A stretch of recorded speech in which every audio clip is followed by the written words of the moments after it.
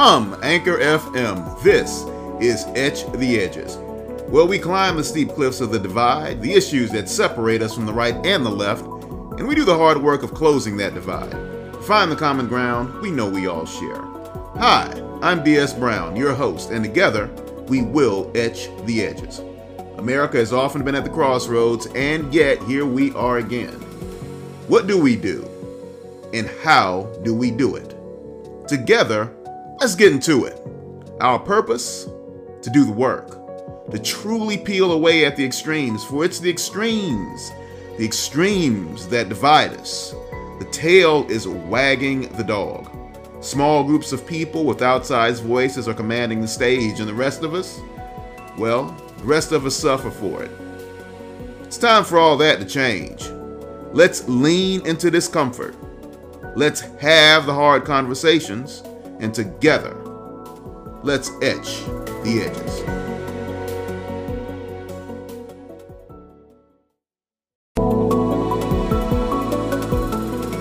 Welcome back to Etch the Edges, the show where we do the hard work of leaning into discomfort, closing the ideological divides, asking questions, everyday questions, because we're everyday people, asking those questions of everyday people who tend to do outsized and often extraordinary things. Our special guest today is Judge Angela Duncan. She is Gwinnett County's Superior Court judge, and she's running to retain that office. Judge Duncan, thank you for coming on the show. Good morning. Thank you so much. It's my honor and my privilege.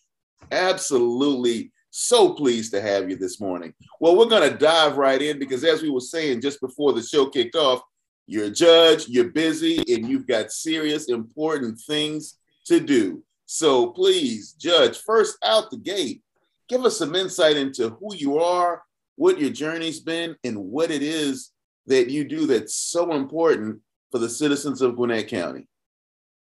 Well, I think I'm going to answer those questions in reverse. The citizens need to know or understand that Gwinnett County Superior Court Judge, we are the court of general jurisdiction. We are the highest trial court in the county, and we can literally hear everything. However, we have exclusive jurisdiction over the following things, and that is all felonies. So any crime punishable by 1 year or more. An example would be felony theft by taking all the way up to murder. We have exclusive jurisdiction over all family law cases. So family law is going to be divorce, custody, child support, child modification, legitimation, and adoptions, which of course we love to do adoptions. We also have exclusive jurisdiction over any type of lawsuit dealing with land or claims to property. So if people are arguing about a property boundary, if they're arguing about who has title to that land, that's going to come to Superior Court. That is our exclusive jurisdiction. Our general jurisdiction means that we can hear anything that any of the lower courts can hear. We also hear appeals from the lower courts. As I was telling you earlier, we just selected a jury on an armed robbery, home invasion, and kidnapping case. And that's one of the things that we deal with on an almost daily basis. Your second question is, who am I? Yeah. Well, my name is, and I answered the question about what I do first, because I think what I do is far more important than who. Did I lose you? Nope, I'm here. Okay, I can't see you anymore. Hang on one second. No, I got it. Okay, good. Hopefully you'll edit that out. Yeah, we'll get rid of that. Okay. What I do is far more important than who I am. I've been a judge for a very long time. I took a rather unconventional path to the bench. A lot of people start out, they have a long legal career as an attorney practicing in different areas of the law. And then you typically reach a judge later on in that career. I became a judge. I was the youngest judge in Georgia at the age of 29 for a very brief time, for maybe a year. And I was a municipal court judge. I knew early on when I was actually in law school that I wanted to be a judge, and I wanted to be a judge as a career choice, just like someone would want to be an attorney as a career choice. And that inspiration came from when I was in law school. I worked at the law firm of Gambrell and Stoltz, and Judge Stoltz was a retired Court of Appeals judge. And he really took me under his wing, and worked with me and helped me understand a lot of things at a very young age and give me insight that I wouldn't have ordinarily had. So I became a municipal court judge in 1999 in the city of Chamblee, and I served in that position until ultimately becoming the chief judge for the city of Chamblee. And I ultimately retired in January of 2020 upon taking this position. In addition, that's a part-time. Municipal court judges are typically part-time. And over the course of that 20 years, I became a municipal court judge in the city of Doraville. I was there for 10 years. In the city of Norcross, I was what's called a judge pro tem, which it's a glorified name for being a substitute judge. And I sat there for 17 years, filling in whenever the regular judges were unable to do so. And then the city of Snellville, I was there for 10 years. And then finally, the city of Suwanee, I was there from 2014 to 2016. And as a municipal court judge, we're handling everything from stop sign violations to DUIs, and of course, any local ordinance or county ordinance or city ordinance violations. My favorite thing about being a municipal court judge is that we really got to deal with the people. And I think that for me is the heart of how I practice and how I behave as a judge. I recognize that ultimately, no matter what's going on, it's really all about the people that are appearing in front of you, whether it's a jury, whether it's the litigants, whether it's the lawyers. I go to court every day for a living. So when I walk into a courtroom, it's not that intimidating, especially when I'm in charge. It's not that intimidating. But I keep in mind that every day when someone else walks through those courtroom doors, it might be their first time, and it might be extremely intimidating. And I see really good people on their really worst days. And so I think it is incumbent upon me as a judge to be able to look at their situation, not only through the eyes of the law, but also through the eyes of that individual. I don't put people in cookie cutter positions based on their charges or based on anything else. So that's always been my focus. And I've been able to learn that through the series of having those different jobs, those different positions in municipalities. In 2004, I became a part-time magistrate judge in Gwinnett County. My glorious job for 12 years was to spend the night at the jail. Working the overnight shift, issuing the arrest warrants and search warrants that were issued during the night. Gwinnett County. Can you elaborate on that piece, Judge Duncan? Because it's funny. I went through Gwinnett 101 myself just last year, and just person coming into the system to understand how things work and why local government is so important. And as you say, we were taking a tour, and a lot of us were like, well, what's that? And that's night court. And I was like, oh, but that was an old TV show in the 70s or 80s or something like that, way back in the day. But it really happens. And to your point, there are things that are going on all the time in the administration building. And I just wondered if you could just talk a little bit more about what you're getting ready to get into. Night court, what are you doing, and why that's important to the process, and how it fits into the overall elaborate machinations of how we run our administrative system there. Absolutely. So there's a couple of different night court, as you would refer to it as. As I said, I was a part-time magistrate from 2004 to 2012, and then in 2016 I became a full-time magistrate judge, which in Gwinnett County the full-time magistrates actually sit by designation in Superior Court.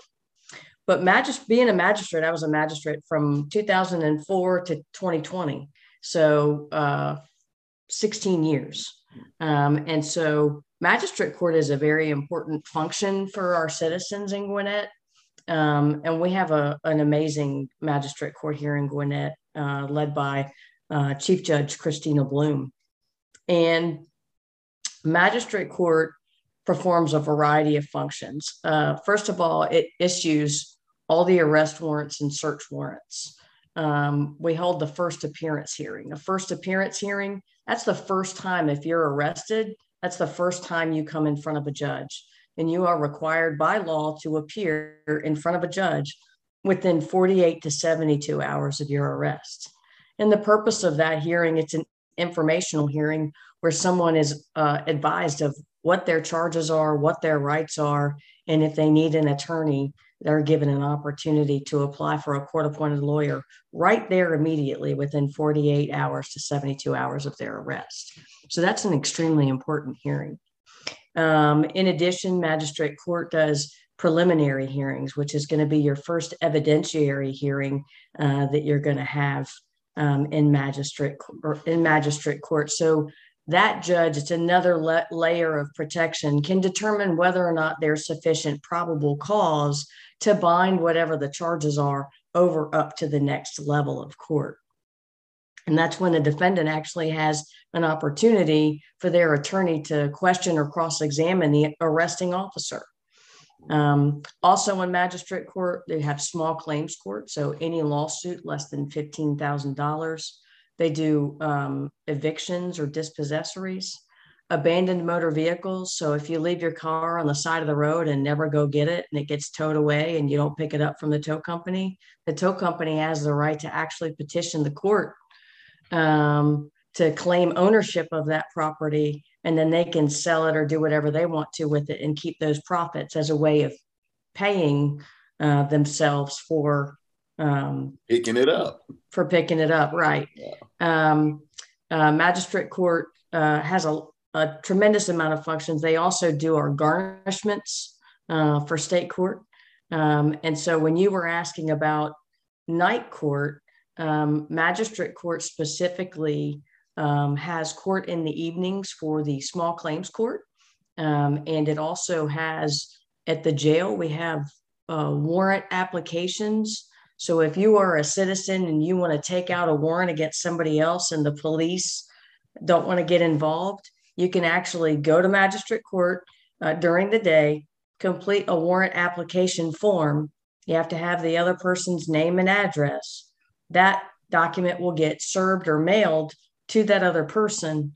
And then you have a hearing in front of the judge, and you can swear out your own warrant to have that person arrested, whether it's for battery where you got into a fight with that person, whether it's for some type of damage to property, say a neighbor dispute and somebody backed over somebody's mailbox, things of that nature. And those hearings are actually held at night. Same thing with the small claims court. They have a daytime calendar, but if you're a business person and it's very important that you work, accessibility to the courts is very, very important. So we have magistrate court has night court as well. My night court, where I spend the night at the jail, is a little bit different. That's just me. And so magistrate court has a judge on duty 24/7, 365. Judge Bloom likes to say we're just like Waffle House. And so that's very, very important for the citizens of Gwinnett County because it provides a service. For example, if you're arrested at 11 o'clock at night, you don't want to wait for the judge to come on duty at 8 o'clock the next day. Right. So that's number one. Number two, the quicker you're booked in the jail by the sheriff, the quicker you can bond out if you have a bond. That costs the taxpayers money, the longer you're housed. And then number three, it enables our police officers to be more available and accessible on the road. So it's a quicker turnaround. So there's always a judge on duty, whether it's for questions, arrest warrants, search warrants, anything of that nature, in Gwinnett County. It's a really amazing program. And I got to be a part of that for 12 years. And so, like I was saying, my path to the bench has always been a little bit different. I've literally worked my way up step by step from municipal court to magistrate court to full-time magistrate and now to superior court. And I'm really grateful for that. In addition, I also, believe it or not, had a law practice, a thriving law practice for 19 years. And I practiced criminal defense. I started out here. I started out with my dad. We practiced law together for 3 years before I went out on my own. And then when I went out on my own, I started right here in Gwinnett County in Lawrenceville on the court appointed list as a defense attorney. And again, I absolutely loved it. I represented litigants in domestic, personal injury cases, workers' comp. I did a little bit of bankruptcy. I mean, you name it, I've been exposed to it or practiced it. And I did that all over Metro Atlanta. It wasn't just limited here to Gwinnett. And so, again, for me, being an attorney and being a judge is really about relationships. And so as an attorney, I built relationships with my clients and their families. And they still call me today. And I obviously, as a judge, I have to say, I'm not allowed to give legal advice anymore. But I still even have relationships and friendships. A bunch of them actually came to my swearing in at the Capitol in 2020. So, wow. But I learned that at my father's example. He practiced law for 46 years. And when he retired, he was representing great-grandchildren of his first client. So I definitely learned that at his knee. Gotcha. So it's real clear that this desire to engage in the law is born from a very deep place. It's innate to you as an individual. You literally grew up in it, so to speak. So in 2020, you were appointed to be a judge. Is that correct? Yes. Okay. So from your tenure, the time served, and everything that you've done, the thought was, Judge Duncan, we need someone to step into this space. We think you're the ideal person. Can you just elaborate on how that took place a little bit? Absolutely. So it initially started with I want to say 2018 or 2019, our chief judge at the time, Judge Melody Connor, decided that she was going to retire, I believe, after 26 years on the bench. And so her position, Division 7, was going to be an open seat for a gubernatorial appointment. And so I began the process of applying for that seat. And in order to do that, you fill out an application, and you have to, that application goes to the Judicial Nominating Committee, which is a statewide committee appointed by the governor. And you have leaders, business members, and attorneys from all over the state of Georgia that are part of that Judicial Nominating Committee. First, you have to get an interview with the Judicial Nominating Committee. And then if you make it through that interview, the Judicial Nomination Committee narrows that down to the top 3 to 5 people, and then presents those people to the governor, and then the governor can choose to interview or not. That was for Division 7. With Division 7, I had the honor and privilege of interviewing with 2 of my very closest friends. There were 33 people applied, and the three of us, Judge Tadia Whitner, who's an absolute rock star in my book. She and I have known each other for a very long time. We're both prior military, and she is an excellent judge. She interviewed, I interviewed, and Judge Laura Tate, who's one of our full-time magistrates that's been with Gwinnett County for a very, very long time. She's had an incredible, exceptional career and continues to serve the county to this day. All three of us went to the governor's office and interviewed. Judge Whitner was actually selected for Division 7, and rightfully so. Her qualifications far exceeded mine. What she did when she was in both the military and her experience, I believe, was much more vast. So super excited for Gwinnett County and for her. In the meantime, in 2019 also, the legislature created Division 11. And it hadn't been filled yet. And so in November of 2019, Governor Kemp selected me from that short list to take that spot. And I was sworn in January. It's essentially about a 7-month vetting process. So very grateful to get it. Absolutely. So as you say, 7-month vetting process, that means there's a lot of rigor to be put in place around selecting who could be the person to sit on the bench. No easy thing, I'm sure. But I would think what folks would definitely want to understand, right, is, and it's funny because we were just talking about this, a friend and I, maybe a couple of days back, because of course, early voting has started, and you have these lists of folks on that 3rd or 4th page right before the questions, and they're all judges. And, they're like, I don't really think I know who any of these people are. Mm-hmm. And I said, okay, well, that's the work. That's the thing. That's what you have to do. American freedom and how we govern and local politics, which is critically important. All politics is local, requires you to do the work. So that means you got to go out and figure out who's who, so that you can either decide to fill in that circle or not. Voting is just that important. But what I want to ask you, Judge Duncan, is being appointed versus the election process. And hopefully I'm not asking you any kind of question that will put you in an uncomfortable space, right? But what do you think about voting for judges? Because, there's also this aspect that we don't necessarily have the population required in order to oftentimes vote in a manner that we think is conducive to our entire polity. It becomes just a popularity contest. And that's just not right.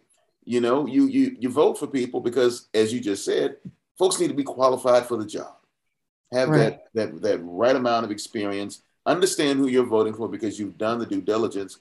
And in conjunction with that, the person who is running for the job has made it their business to let us, the public, know who they are and why they should have the job.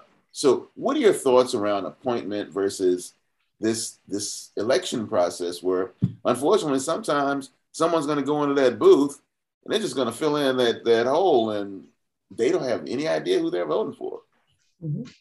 Well, first of all, as a judge, I'm required to follow the law, whatever it is, whether I agree with it or not. So, that's always incumbent upon judges. We follow the law as it is written. And in Georgia, our judges are elected. I do think electing judges, it's really a delicate balance. It could go one way or the other. On the one hand, I don't think being a judge should be a popularity contest, as you referred to it. I think it's incredibly important that we truly have qualified people that have integrity and experience and know what they're doing in these positions, because these positions literally affect someone's life every day, more than one someone typically. And so it's incredibly important that you have things like integrity, accountability in these positions. But on the other hand, I think it's also important that the judges have some accountability as well. And judges, like everybody else, are human. And so we have effectively an accountability to the public. If there is a judge that isn't doing a great job, then there needs to be a means by which that can be changed. Now, of course, we have things like the Judicial Qualifications Commission, which is our rule governing or watch, some people call it the watchdog. But we have extremely strict code of conduct above and beyond the average citizen. And so they also make sure that, we are in compliance with the code of ethics that we have. So I really think it's a delicate balance. But right now it's the law. And while I'm grateful to have been appointed and to quite honestly, to be an openly LGBTQ woman that was appointed by a Republican governor, I mean, I honestly didn't think it was going to happen. But I think that Governor Kemp has done an incredible job appointing qualified judges and not letting party or policy make those decisions across the board, not just me, but I mean, in Cobb County, all over the state. So I think that the accountability at some point has to go back to the people. And like you say, if the people want to go in there and don't do their research and just want to check a box, I mean, that's the accountability is going to affect those people too. So. Absolutely. Absolutely. Thank you for that response, Judge Duncan. It's funny when I think about it, right? I've always said myself, when I think about things like this, the path to prosperity is brightly illuminated by the light of perspective. And we all really want to go in the same direction, and that's to be prosperous and thrive. And so even as you say, right, LGBTQ, judge, appointed, Kemp, these are things that a lot of folks in our community won't put together. But it's important that we share those stories. Here on Edge the Edges, we always talk about it's the stories. The work is to close the ideological divide. I might not agree with a whole lot of stuff that Brian Kemp does, first and foremost, starting with that commercial that he did way back when he was running for office. It was with the gun. Yes, you got it. There were a couple of them. It's like, dude, are you serious right now? And it's like, you can't possibly win that. Oh, wow. Okay. Someone else is looking at me too. They're like, hey, dude, what are you talking about? I think I saw that commercial. Yeah, it was wild. But, again, perspective, right? He does that. He does what he needs to do to win. But in order to get things right, where we got to go, we got to humanize each other. We got to recognize that we all need to apply perspective. And when it came down to the appointment, I look at it and clearly I think he made a strong, cogent, wise choice in choosing you. And again, folks wouldn't necessarily put those words together, namely the man in his name and putting you in such a position of power. But he looked at it apparently empirically and made a decision that seemed to make the most sense and would do the best, serve the people of Gwinnett County the best. And, as we go into another round of elections, I just want to make sure to put that out there, right? Because no matter which side of the divide you fall, again, I got to say it must not be a popularity contest. It has to be about the diligence of the citizens doing the work to understand how important their vote is. It really matters. And for the position of Superior Court judge, in case folks weren't listening, go back and play that part again. Judge Duncan, I would just like for you quickly to repeat again for the folks, your auspices, what are you responsible for, and why is that so important to me and everybody else that live in Gwinnett County? You have authority over us.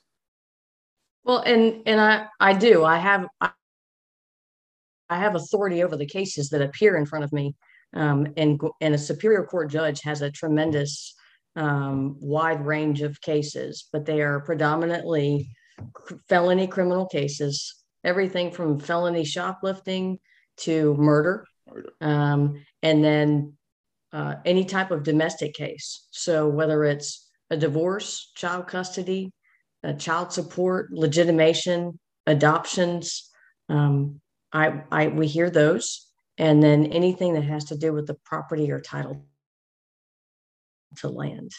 And so, having that type of authority over another human being's life is a tremendous responsibility. But what is important is the judge's responsibility is to take the law and apply the law even-handedly and fairly and impartially to both sides. And that's what I do. Thank you so much. So again, folks, please, rewind and play that part back. I want folks to clearly understand the level of responsibility that's required when you go into the booth and you vote, not just for, the state legislature or the federal positions or president, right? As so many of us unfortunately seem to think that's the really only important time that you have to go out and vote. Judge Duncan is running for Superior Court judge. It's important that you understand what her responsibility is and you do your civic duty and get engaged and understand and know why you must vote. While we're on that point, Judge Duncan, I would like to ask you your question, point of law, or point of our system, rather. There's always this statement of, you're a human being, but you got to be impartial. But human beings, I'm a Trekkie, by the way, but I'm not just a Trekkie. I love Star Wars. I'm a sci-fi geek. So I'm Star Wars, so. Okay. Well, see, I can relate. I said, I used to have my own lightsaber, for real. Yeah, all of that. But, we're not Vulcans. And you can't be a Vulcan because it's fiction, right? Even though she just held up the Vulcan symbol, folks, just because you can't see it. But please elaborate on, you have to be impartial on the bench. That means it's required that you divorce yourself somewhat from your emotions, or at least that's how people perceive it, right? That you have to be this automaton that listens and goes specifically by the law. But again, and I'll weigh in personally, I think you have to be a human being because, that's what you are. And you just talked about, deeply, how relationships matter. I think they always matter. And I think law, as explicit as it may be written, all things operate on a spectrum, on a scale. And the filters of logic and how the law is written and how things have to be properly adjudicated, in my opinion, means that you need someone on the bench who can be impartial enough to imply them, but still, however it must be run, hang on to their humanity, as opposed to divorcing themselves from it. Now, I just sat there and went through a personal soliloquy. I apologize for that, talking about how I think about it, but what I think ain't really all that important. What's important is, what do you think, Judge Duncan? So could you just tell us what you think about that? Humanity versus, or rather say it, impartiality, which is required, versus integrating your human self into your job on the bench. Does that question make sense? Like I said, I know it's running my mouth. Okay. No, I completely understand, and I want to make sure that you understand and that our listeners understand is that the impartiality comes by application of the law. It's how the law is applied that must be impartial. I have to apply the law the exact same to both, in a criminal case, the state as the defendant. I have to apply the law the same to a mother and to a father. Humanity is really what it's all about. And where the humanity comes in, it comes in with my listening abilities, my empathy. I have to take people. I think one of the things that's very unique that people don't understand about being a judge, they say that justice is blind, and you get the Statue of Liberty with the scales, and the reality is it's not. It should be, but it's not. And so what I do is, like I was saying earlier, I go to court every day. Most people will go to court once or twice in a lifetime. Yeah. And so what I do is I try to, when I listen to testimony and to people, is I try to meet them where they're at. I don't try to bring them to where I am. That's the impartiality. If I wasn't impartial, I would have some sort of expectation that everybody be where I think they should be. That's not my place.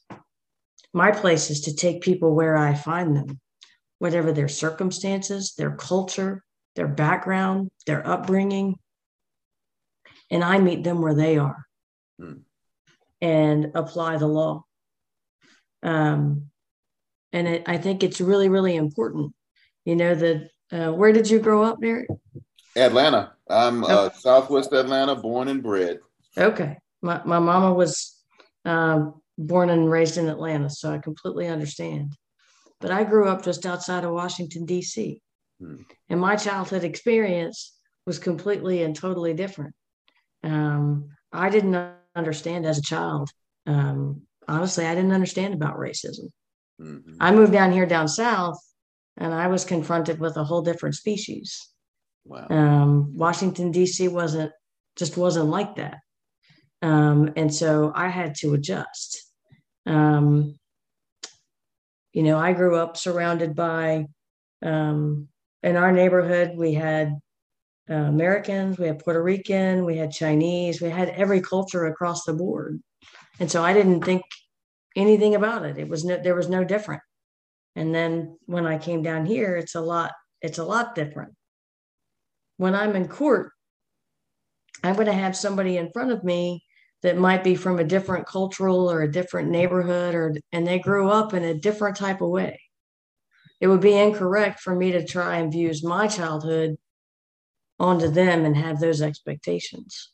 So when I say impartial, I mean not only impartial to either, the prosecution or the defense or the plaintiff or the defendant. I mean impartial from who I am, but I can still recognize my life experiences. But I meet people where they are. I don't expect them to come to where I am.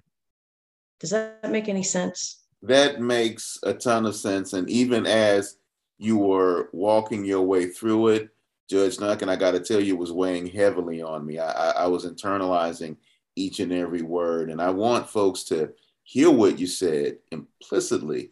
The impartiality is about the statement of the law and how it's applied. But often enough, unfortunately, I think us everyday citizens don't look at it like that, mostly based on news and the words that get out there and what people tend to say. But you just made it real clear. It's about you as a person sitting on a bench, not projecting yourself onto others. Meeting them where they are is one of the most powerful statements. And I just want to say thank you for doing that as a judge. Again, the position wields a great deal of power in stating upfront and out loud that, I will not discount you.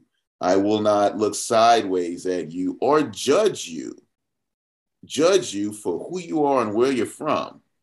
That means a great deal. That's powerful. That is very powerful. So thank you for that response. Yes, sir. And honestly, I didn't learn that overnight, because of the years of experience I have. And, in municipal court judges, we deal primarily with pro se litigants or individuals. They don't have lawyers. As a magistrate court judge, we dealt primarily with pro se litigants and people without lawyers. And so because I've had that opportunity to build those types of relationships or see people over and over and over again in front of me as a judge, I've developed that ability to recognize that that's what, that's how it's supposed to be, and to be able to do it. Because it's not always easy. Yeah. I mean, I can get, I had some young men, they were charged with murder. And they were 17 when it happened. Wow. Never been in trouble before. Great kids. And their life changed in a blink of an eye. and the first thing I thought of was my two boys, Wow. you know, um, and I was furious because my heart was breaking because their lives were forever altered, and the victim, you know, Yeah. great kid, but they all made some very bad decisions that tremendously impacted them forever. But I have to take myself to where they are, not expect them to be where I am. Absolutely. And it's interesting to me that you mentioned that, Judge Duncan, because I don't know if I actually mentioned it when we first met. By the way, for the listeners, I met the judge before the show, just in case you guys are wondering. And yeah, actually, I didn't get to do all the talking when I met Judge Duncan. My daughter did, which was great for me. I felt so proud. Anyway, I've said this to other departments and whatnot in my journey through getting to understand local politics better. I really do feel bad about the fact that over the course of my life and career, I've done a number of things. And I'm an IT guy, technologist by trade, and I've educated a whole bunch of youth in STEM. And I've had people reach back to me over a long period of time to say thank you. And unfortunately, sometimes I don't remember what I said or did. But I've had people call me and say, "Yeah, my daughter's been doing great at Microsoft, and I just want to say thank you." And I'm like, "Really? Can she get me a job?" But it's really good stuff. But it's the exposure and knowing and understanding and getting people engaged. So let me get to my point. What we were just talking about, what you just said about the kids there, and what I've seen in other parts of government and in school, because I've just put my foot in that space too. A lot of folks just don't know, Judge Duncan. They don't know. There's no, and it's not like you want to say, okay, the courtroom needs a marketing staff, because that sounds trite, and some folks might look at that and go, "Well, that's dumb, Derek. Why would you say that?" And I still haven't figured out how to say it, but I guess the only way I can say it is you guys do need a marketing staff or something, because it's the stories that move hearts and minds and get people engaged. I know you've noticed this over the years since you were a child, Judge Duncan, but news has progressively gotten much more entertainment oriented, high production values. I think maybe it was about 4 or 5 years ago. Just my mind works and stuff sticks out to me. But you turn to Channel 2 Action News, and it's action, the helicopter flying, and you see the folks going through the newsroom. And I think it's 11 Alive where they actually started standing. And sometimes the camera would walk with them through the newsroom. You're like, well, wait a minute, what just happened? It's turned into a show. We wouldn't want the courtroom to become a show, not for real life. We've got fiction for that. But stories that have real impact and the things that you folks do, somehow I think we got to figure out how to get that out better so folks realize that they have a responsibility. They have a responsibility as citizens to understand what it is you do and why it's so important. And my real thing that tripped me up in my mind as you were talking is, you said it, these are the good kids, but the result is the lives are irrevocably changed, perhaps lost, hopefully not. Maybe they can find redemption, but bad, bad choices. And I liken that to choices made in ignorance. And ignorance, not as a bad thing or evil, is ignorance as you don't know. The culture, your environment, whatever it is that's happening around you as a person, as a youth, is not informing you to understand what the wider world is like or the implications of which way you may step. Those kids took a bad step and wound up in front of you. They wound up in front of you. And I think it would be reasonable to say, and I'm hoping you would agree, that they had no idea what they were in for. I agree 100%. So I say that to say, like I said the same thing to the police captain. It was like, dude, he said, well, I've got a Facebook presence. And I met the guy that runs, and I'm like, well, I don't know, maybe you need to do TikTok. Get something out there that it goes back to what you said, meeting people where they are so that they better understand what's happening around them. They say all politics is local, and it is. It is. You and I live in this space together, and you have an area of responsibility, and clearly you're doing it well. But your name is on the ballot, And I know my man up the street has no idea who you are. I'm going to go tell him to listen to this interview after we've got this thing published, by the way. But yeah, what are your thoughts on that, Judge Duncan? Well, I think there's a delicate balance, and I think, that would be the one thing when that goes back to the question: should judges be appointed or elected? And so that kind of relates back to that a little bit for me. Um, I certainly think that it's good for people to know who their judges are and what their record is and everything else. But to some extent, as citizens, that burden falls upon us, not upon the appointee or the electee, as it were. One of the things that judges have to be careful with, we do have to have some community involvement. I have community involvement. I've worked with the Explorers program. I volunteer with the STRAP program.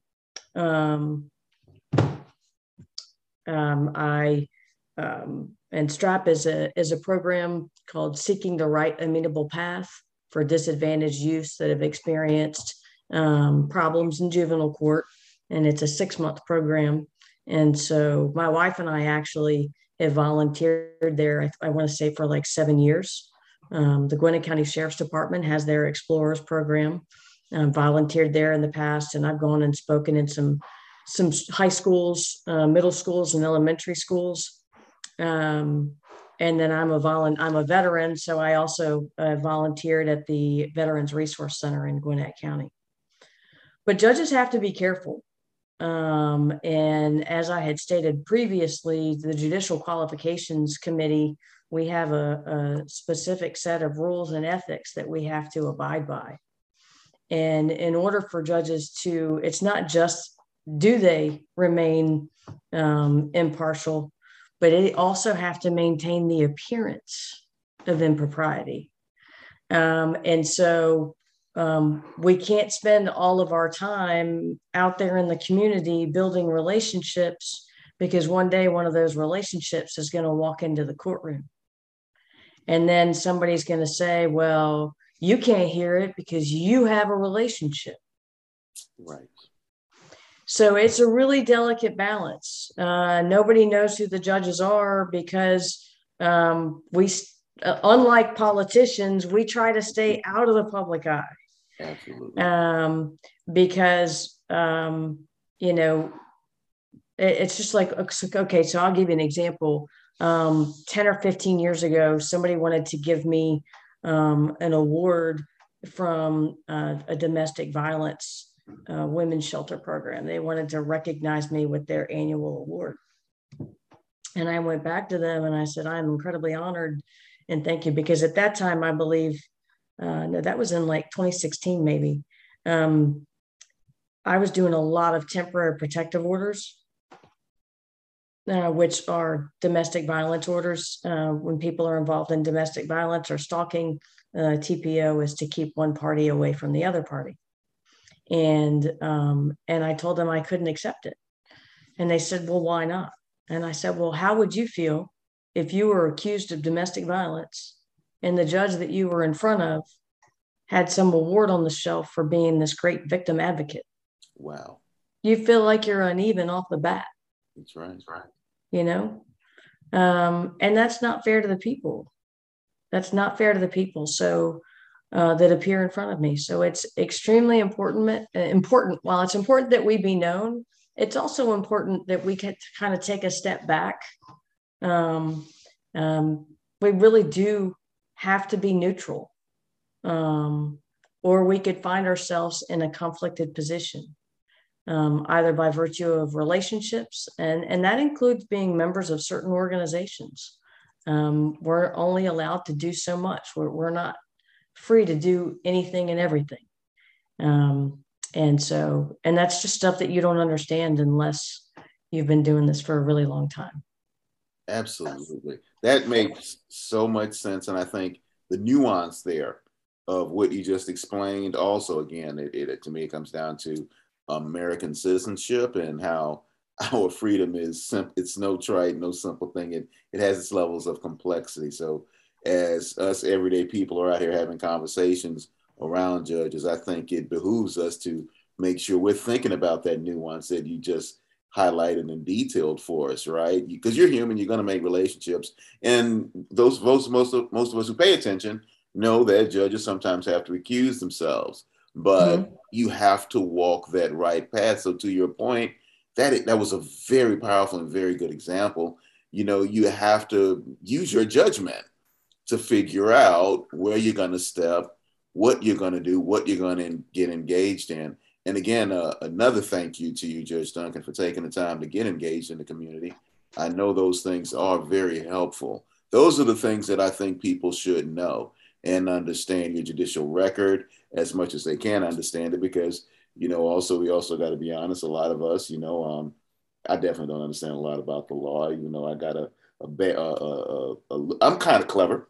I can understand some things, but I think the best thing for me, a person like me, to do is to get some insight, understand you as a candidate, and then of course get that other side too and understand you as a person.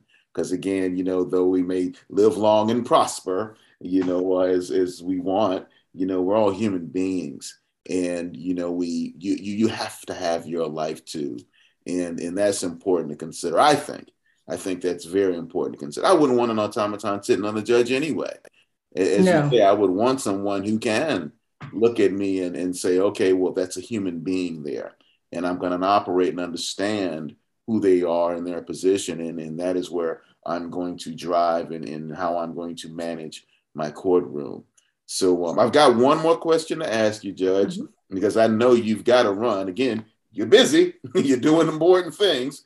I think it'd be remiss of me if I didn't ask your thoughts around the big thing of the moment, the Supreme Court, and if you can, whatever it is you can say, of course, Roe v. Wade, and without me putting any color or filter into the ask, just what are your thoughts on what's happening right now? Well, as a judge, I am as bound by the law um, as anyone else. Just like the law applies to you, the law applies to me. And so, whatever the law is, however I feel about it personally, um, um, I have to follow that law. And that's kind of a hard period. How do I feel about I can speak about how I feel about the circumstances. I am um, infuriated and um, incredibly disappointed at whoever chose to leak that document. Um, you know, I hold the Supreme Court of the United States as um, one of the most sacred things. It is certainly the most sacred thing in my profession. Yes. And um, it's just quite astounding that someone would do that. Um, but I can't comment on uh, how I feel about the possibility of that changing or not. It would be inappropriate for me to do so. Um, all I can say is that I'm a woman. Well, all right. And I think that is a profound and outstanding answer, Judge Duncan. I will tell you that. As you can see, I'm smiling because I can see the intellectual gears turning, and that kind of thing actually warms me. Very thoughtful response. So I'm going to elaborate just a little bit on that, folks. As you're listening, please listen to how Judge Duncan actually responded. To me, that is the response of an ever aspiring critical thinker who holds her job and what she does in high esteem. And you're not supposed to violate that. So, we like etching edges. That's what we do. But some edges have to remain inviolate. And I think on that point, that also goes to the statement that you said. And I think folks should really think about that because it is profound. Someone leaked it. Someone leaked it. And however it plays out, there was a point and purpose to it. Some folks may think that's great. A lot of folks think it's horrible. I can only imagine what Chief Justice Roberts is thinking right now, because the Supreme Court is supposed to be inviolate, even though it is occupied by a ton of human beings. Someone took it upon themselves to say the country is not where I think we should be. So I'm going to be responsible for this as an individual for a nation of over 330 million people and in one of the most sacred and, again, inviolate institutions in our country, I'm going to violate that and put this out there in the public sphere. And this is the result. Folks should really just sit back and think on that for a moment. So thank you for that response, Judge. And I also think it was done on purpose. I don't think it's an accident that it was leaked during election time. Yeah. It was not an accident. Absolutely. I can say that. I think I read maybe 3 or 4 possibilities on folks thinking who and from what camp it might have come from. I'm real big on saying I like to write fiction on the side, so I can be speculative, so to speak. Speculative. But I have no idea. I have read or seen nothing that would lead me, sitting over here in Sewanee, Georgia, in Gwinnett County, to say it came out of, I simply don't know. I couldn't even begin to guess where it might have come from. But from an ideological perspective, I can see pros and cons on both sides. Right. It's all, I mean, we can all speculate. But I don't think it's, I mean, there's a reason that it happened when it did. Absolutely. Absolutely. Well, Judge Duncan, as ever, I have to give the guests the last word. We are in election season. There's an election coming up. So please, your final words to the audience. Yes. First of all, Derek, let me just say thank you so much for inviting me and having me on here today. And I'd like to thank the listeners for taking an opportunity out of their day to actually listen to the podcast. I think it's a great way to get the message out there and to give everybody a little bit of an insight into who I am as a person. I would say that, my name is Judge Angela Duncan. I am your Gwinnett County Superior Court Judge, Division 11, but I'm also a human being. I am married to my wife. We've been together for almost 15 years. We have 2 adult sons, and we live here in Lawrenceville, Georgia. I am a real person on the bench as I am off the bench. I am not a politician. And I believe that my responsibility to the citizens of Gwinnett County is to serve them in the best way that I know how. And that is through being fair, compassionate, and impartial, and applying the law to both sides, whether plaintiff or defendant, whether prosecution or defendant, and to meet people where they are. And it's also important that anyone who appears in my courtroom, I want to make sure that they understand my thinking and why whatever is happening, because they deserve and that right. I would say vote for me because I am not only the most experienced judge, but also because I believe that integrity, impartiality, compassion, and empathy are keys to the bench. And I put the citizens before myself. And so I would just ask for you to go to duncanforgwinnett.com if you want to learn any more about me, my background, my experience, my education, and vote for me on May 24th if you want. Early voting is now open 7 days a week from May 2nd to May 20th, 7 a.m. to 7 p.m. at limited poll locations. Outstanding. Thank you so much, Judge Duncan. Edges have been etched. Judge Angela Duncan is deeply rooted in a tradition of service, something she picked up from her father. Over the course of her life, she's learned to lean in, truly see people, and meet them where they are. A lesson she has found to be crucial as she serves from the bench. Thank you for sharing with us today, Judge Duncan. Thank you for etching the edges. And of course, we have to thank you for listening to our podcast. We hope you've enjoyed it, so please like and subscribe. Tell your family, tell your friends. Follow us on Twitter and Instagram at Etch the Edges. And don't forget to visit our website at etchtheedges.com. Check us out, join the movement, express your commitment to the cause for a better America, a better world. where we all can stand together at the mountaintop. Do it for America. Indeed, do it for a better world. Be good to yourselves and each other. We'll see you next time.